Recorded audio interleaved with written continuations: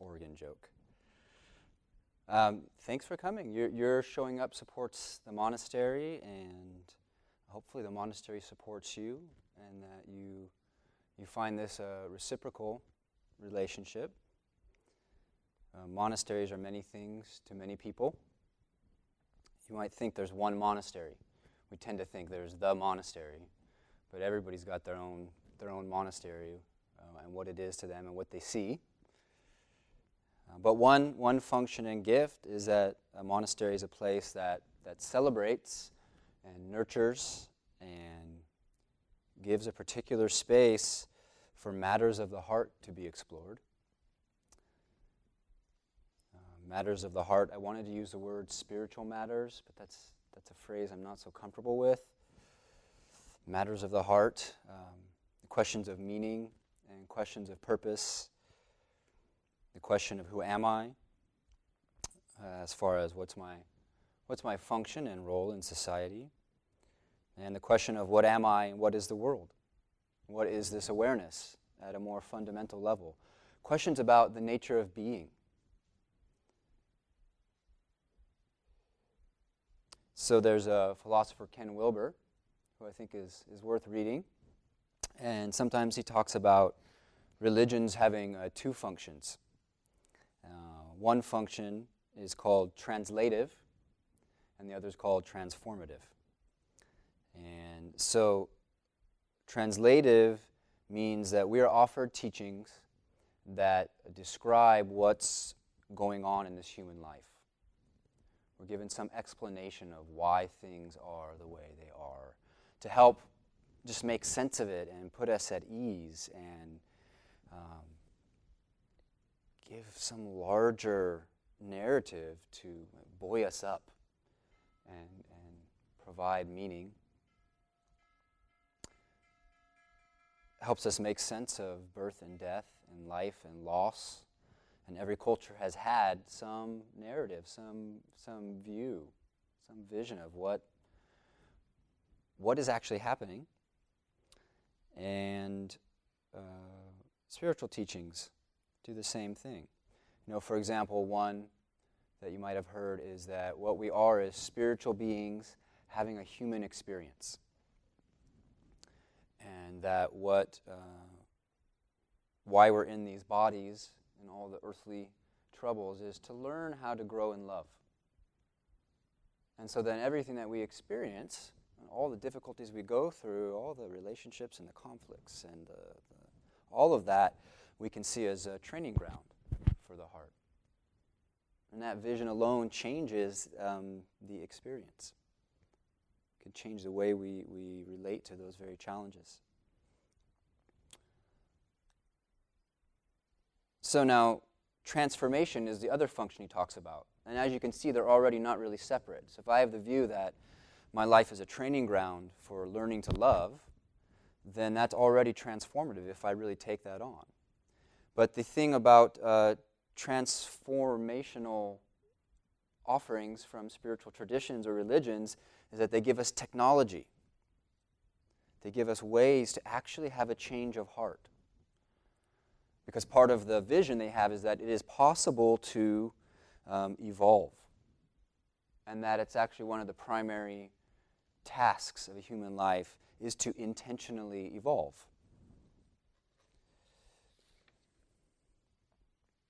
So they work in unison, ideally, translative and transformative.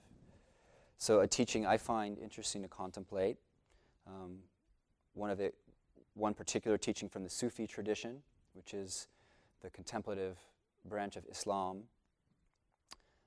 It says that human beings have three natures. And they're not ultimately separate, but it's helpful to tease them apart. So there's an instinctual or an animal nature in all of us. There's an individual or a personality drive or nature, and there's a spiritual nature. And that part of the spiritual life is bringing these into balance, and maybe we only know our animal nature or instinctual nature to some degree, our personality to some degree. We don't even know the spiritual nature. So we're given that context and told that all three of these are forces acting on the individual. So for example, right now, you might be aware of your body's call for more comfort. See? Exactly. That was your instinctual nature acting. Pain, got to change it. Right? Or you might be aware of your stomach gurgling and these sensations, and your instinctual nature interprets that as hunger. And you've got to take care of this body. And so it has its communications.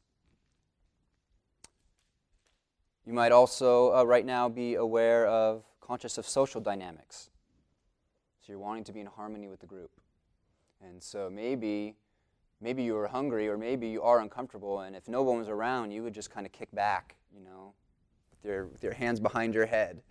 Or you would pull out a box of crackers and start eating right now. But because the social nature, the personality nature is a force acting on you, that drive is you're not doing that. You're enacting harmony in some way or another. And yet, so let's say that both of those are going on for some of us. It often is for me during these kind of talks. I'm like hungry, I'm uncomfortable. I'm not just, getting up and leaving the room if I'm bored, right? So there's the instinctual and the social acting. But at the same time, I'm interested in what's being taught here, or else I wouldn't be here. I'm interested in being in a zendo because the spiritual nature calls to me. It has a force. It has an attraction. So these all might be going on for you right now. You might be aware of your spiritual nature itself, that in the midst of your discomfort and your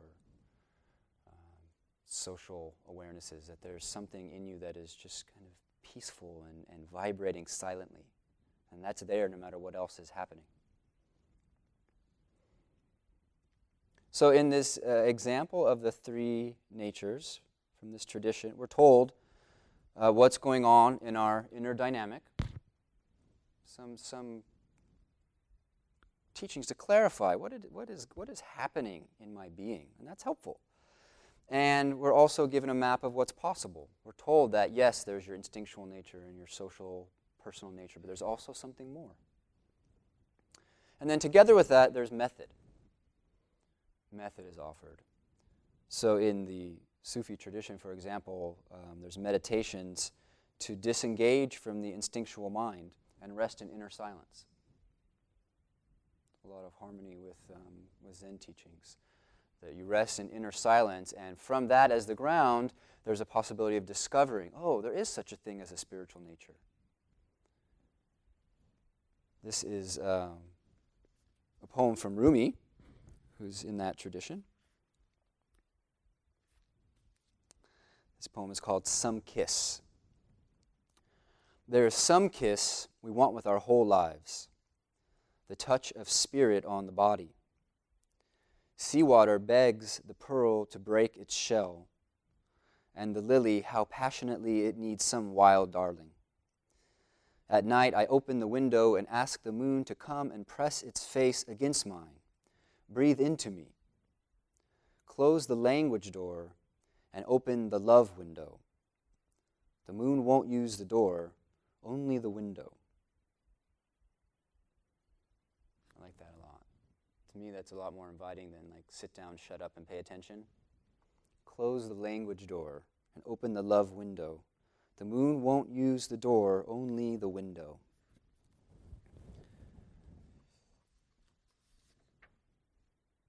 So I want to contemplate with you part of a teaching prayer from the Rinzai Zen Buddhist lineage, which is part of the heritage of this place. And we were studying some of these teachings of this lineage this weekend with a group of seniors and leaders in the community. We all came together, and for a couple days we were looking at a particular text. And this is actually something that we chant. I think we chant this one. The vow for awakening we chant on Sunday mornings. Is that correct? Yeah. We chant this one. Actually, it'd be really nice if we could recite it together. Can chant books be passed out? or pass down at least. You can just pass a stack down.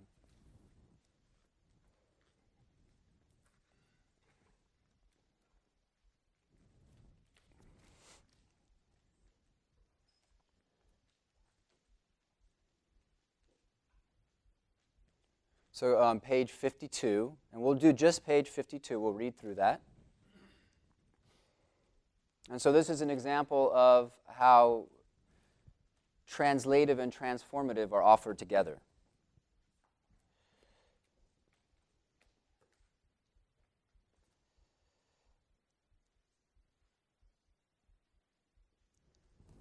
So let's read through it. Vow for awakening. Our deepest prayer is to be firm in our determination to give ourselves completely to the Buddha's way, so that no doubts arise however long the road seems to be light and easy in the 4 parts of the body, to be strong and undismayed in body and in mind, to be free from illness and drive out both depressed feelings and distractions, to be free from calamity, misfortune, harmful influences, and obstructions, not to seek the truth outside of ourselves so we may instantly enter the right way, to be unattached to all thoughts that we may reach the perfectly clear, bright mind of prajna and have immediate enlightenment on the great matter. Thereby we receive the transmission of the deep wisdom of the Buddhas to save all sentient beings who suffer in the round of birth and death. In this way, we offer our gratitude for the compassion of the Buddhas and ancestors. So we'll stop there. Thanks. So I want to contemplate this with you a little bit. So it says, our deepest prayer is to be firm in our determination to give ourselves completely to the Buddha's way. What is your deepest prayer? Think in your mind, what is your deepest prayer? There's something trustworthy about first thought, best thought. What's the first thing that comes up? Before, no, that's not deep enough. What's your deepest prayer? What's your deepest, let's say, wish, because prayer can mean different things. What's your deepest wish or your deepest vow? And is that the deepest one?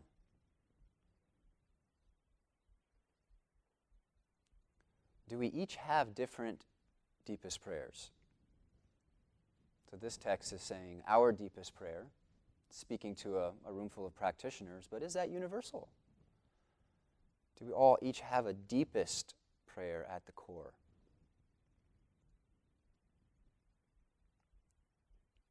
Do we all have the same deepest prayer and that we just give it different words? So are we simply looking at different faces of the same jewel?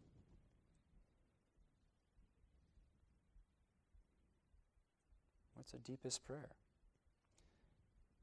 Sometimes I might think that my deepest prayer is for Kirsten Dunst to come to Sunday program. You know who Kirsten Dunst is? No. Yeah. Sometimes I think that's my deepest prayer. Feels it's very heartfelt. But is that my deepest prayer? So this text is suggesting that awakening is our deepest prayer. It's suggesting that knowing what we truly are at bottom, knowing the core of our being, is the deepest prayer of everybody. Is that true? So awakening, there's much offered to us in books and mouths about what that is. I mean, every tradition has its own books. This is a whole marvelous book about Rumi saying what awakening is from many different angles. But for you, what is awakening? Let's say you agree that awakening is my deepest prayer, but what are you awakening from? I want to open the floor. You could just kind of pop any. If you have the wish to awaken, what do you wish to awaken from? Our delusions. Okay. Say my delusion. You wish to awaken from your delusion. Okay. All right, fair enough. All right. What else?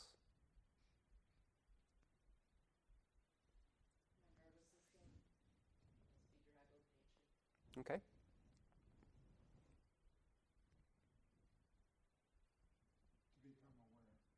Become aware? Okay. So you want to be awakened from unawareness. Okay. What are we awakening from? Okay. False views.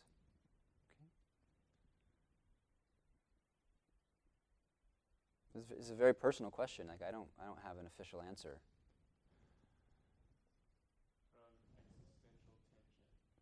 Okay. Awakening from existential tension. Anybody else?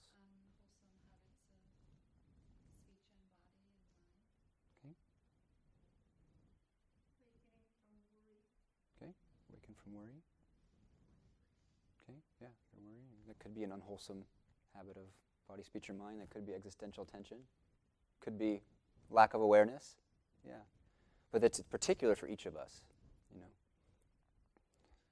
Like, before I was writing this, I was practicing being awakened from any concern about how it would go. Because I can fall asleep in that thought pattern, or I can fall asleep in that worry. And so this awakening is very particular in each moment.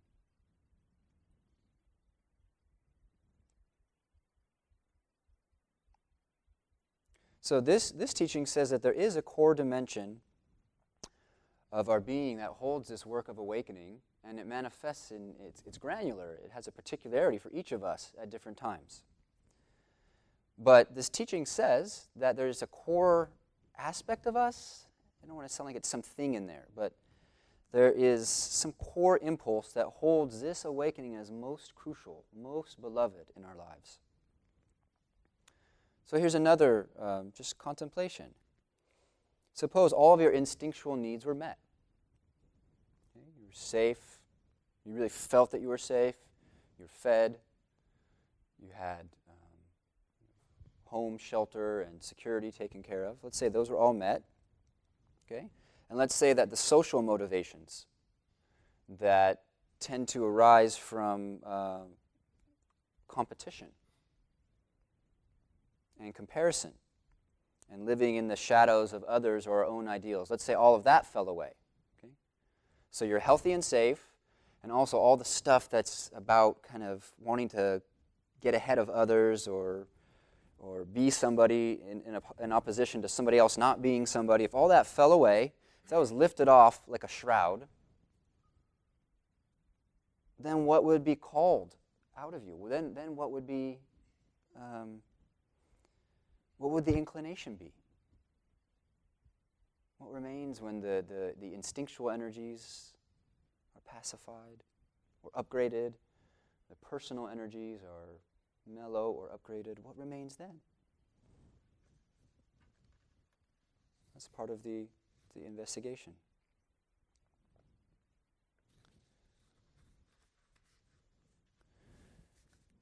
So the next number of lines talk about all kinds of conditions.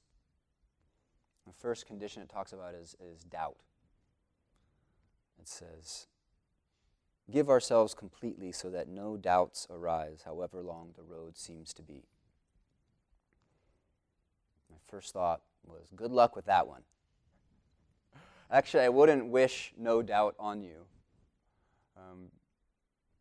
even if I could grant you such an experience. Maybe for moments at a time, but especially as we're orienting to this practice and finding our seat, doubt is exactly how we clarify all the questions that rise up, are how we make this teaching personal. But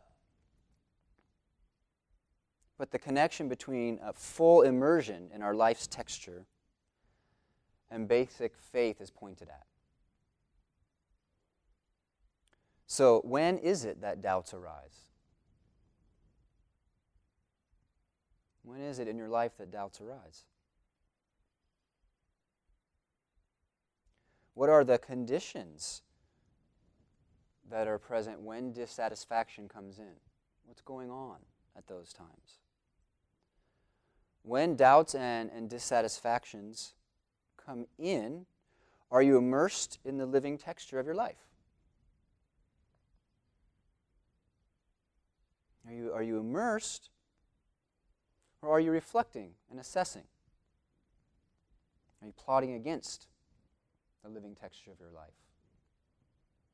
It's one of the things it seems to be said here is that when we're giving ourselves completely to the Buddha's way, which is our life, when we're fully immersed, then that immersion doesn't leave room for the mind that steps back and says, this is right, this is wrong, no good. There's a sense that when we're wholeheartedly engaged, the discriminating function is not even relevant, because that intimacy is fulfilling. That intimacy doesn't leave room for doubt. But does that seem true to you? You can't not reflect on your life with intelligence, right? It can't be that the teachings are suggesting that you live a life without reflection, without intelligence. So if that was what the path would be, that would be just really our instinctual nature. Just like an animal going about their business without the ability to actually have any perspective on what's happening and just be kind of going through the motions.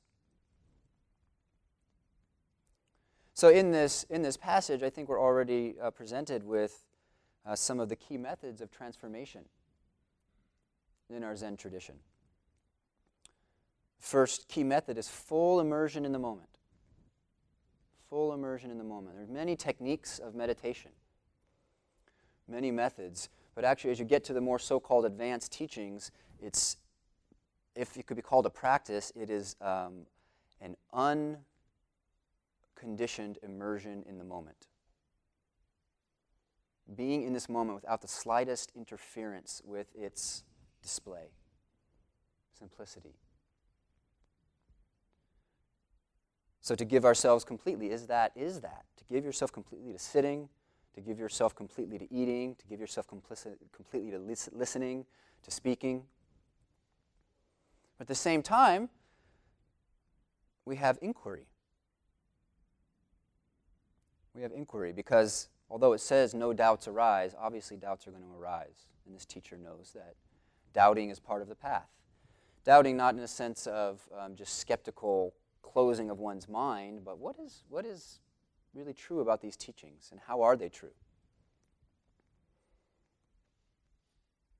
So inquiry is the general spirit of what is this? Of what is this? What is this doubt? As I said, it's a really interesting question for me, but when I fall into doubt, and sometimes I can only do this in hindsight, what were the conditions in which I moved into doubt? What were the conditions in which I'm not resonant with my faith? Because I might mistake those conditions triggering me into a place of doubt for the doubt itself.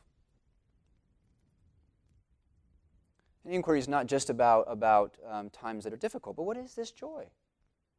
If I find myself in a time of ease in my life or a time of fulfillment, an instinctual way of being would be just to kind of plod along and not really think about it. But inquiry says, what are these conditions? How is it that, what's going right? What's working? What elements are present that I have found myself in a place of balance? It's to use my intelligence to really get clear on that, to learn from both the challenging and the easeful. More fundamental inquiry, which this text will get to, is what is experiencing this anyway? What is it that goes through these oscillations of happiness and sadness? Happiness and sadness. Things are good, things are bad. Just like the human story. There's a poem by Jane Hirschfield, a very short poem that I really love, and it's at the end of one of her long works.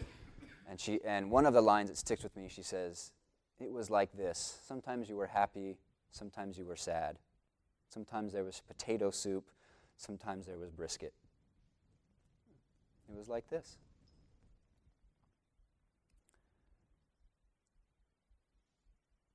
What ways do I slide into alienation from myself? When we look into conditions and the flow of conditions and really get smart about them.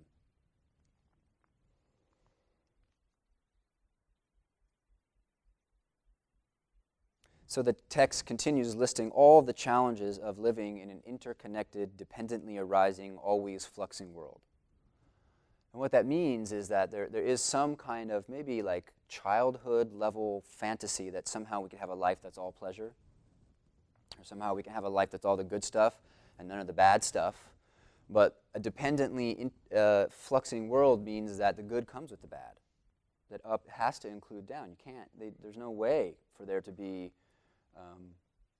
some kind of one-sided immersion in one quality without the other side rising up. It's like what's it called? A teeter-totter? Teeter-totter. I haven't said that in like 20 years. It's like a teeter-totter. And we might be experiencing joy in someone else's pain, and that's how the teeter-totter's manifesting.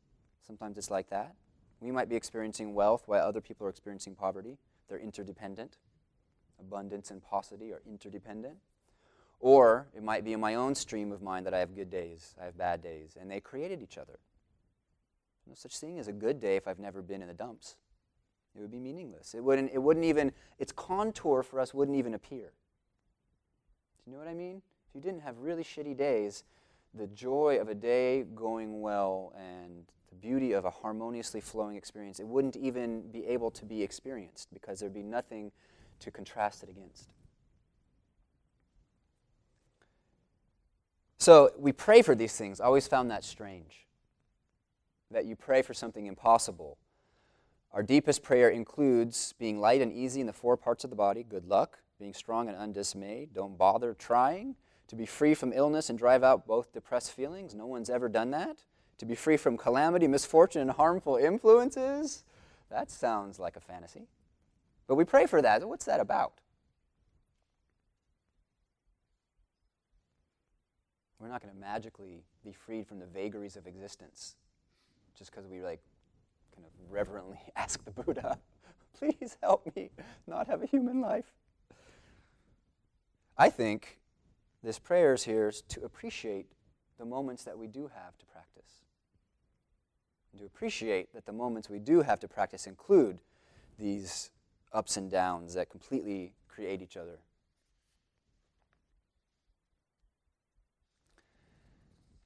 It continues to be free from calamity, misfortune, harmful influences, and obstructions, not to seek the truth outside of ourselves, so we may instantly enter the right way.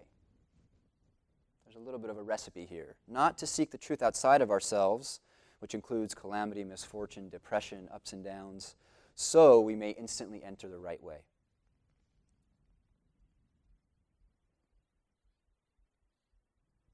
You know, there's a sense, or there's a reality in this practice that when we apply immersion and inquiry, at that moment we actualize freedom. At that moment we are the Buddha's way. You know, Dogen Zenji said, practice and realization are one. You could say practice and release are one.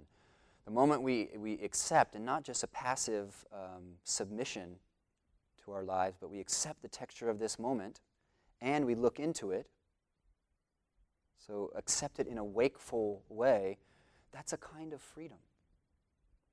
That's a redemption of that very same texture that one could be burdened by or one could be in opposition to. So we have a change of heart by not seeking truth outside of ourselves, but being fully immersed in the difficulties that arise up, or the ease that rises up, or whatever it is. I found that's actually hard for me to be happy for very long without getting suspicious of it. Like when things are going really well in my life, I subtly sabotage it. I don't know if that's common. I see a couple smiles. Or what happens is I know that it can't really last forever. I know that up includes down. And so there's this little part in the back of my mind that goes, okay, don't get too comfortable here.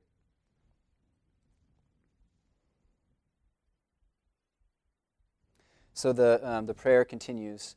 so we may instantly enter the right way. Our deepest prayer is to be unattached to all thoughts, that we may reach the perfectly clear, bright mind of prajna and have immediate enlightenment on the great matter. To be unattached to all thoughts, that may we reach the perfectly clear, bright heart of prajna. Maybe that's equivalent to what the Sufis mean by the spiritual nature. So this is an aspiration. I aspire. I incline towards this way of being, to be unattached to all thoughts. Recently, two phrases came to me that I think are that I want to start using. One is disadhere, and the other is re-magic. That when you disadhere from your thoughts, your life is re-magicked. Or the life of life can actually display itself because the interference that's normally running is not there in the same way. So the first point I believe he's making is that, first of all, we can disadhere from our stories. And we have our making sense of ourselves, we have our place in the world and what happens to us, and that's not something to be eradicated. And that making sense of ourselves and who we are and our place in the world and what matters happens through our thinking minds. That's the only medium of meaning. The medium of meaning is language. The medium of thought is words. So you can't kill that, but you can disadhere. You can touch into a larger context. The perfectly clear, bright mind of prajna. So our personal story is not the whole story. It's like a chapter. It's not the whole story.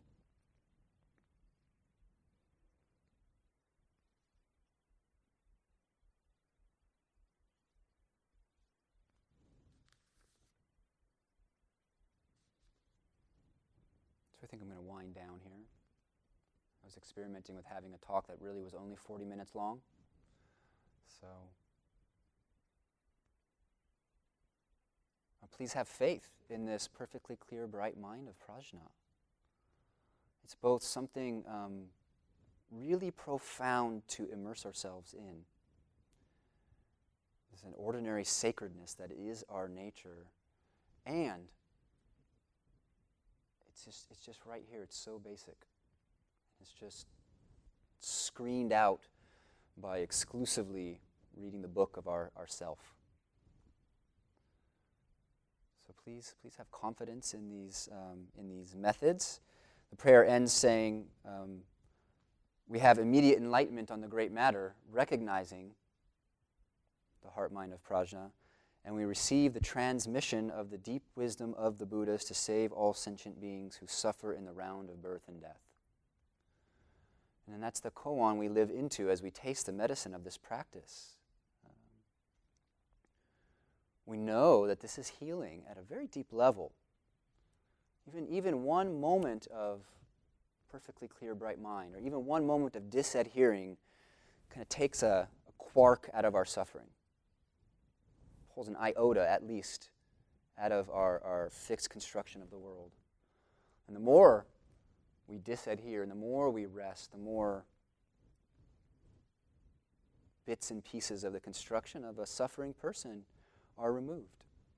And then the story can be reworked and revisioned. And they say what comes forth is appreciation. What comes forth is some impulse to share that very same vision. So, characteristic of Zen is not to swallow doctrine, but to inquire for yourself. So, thank you for coming and doing this work together. The four bodhisattva vows are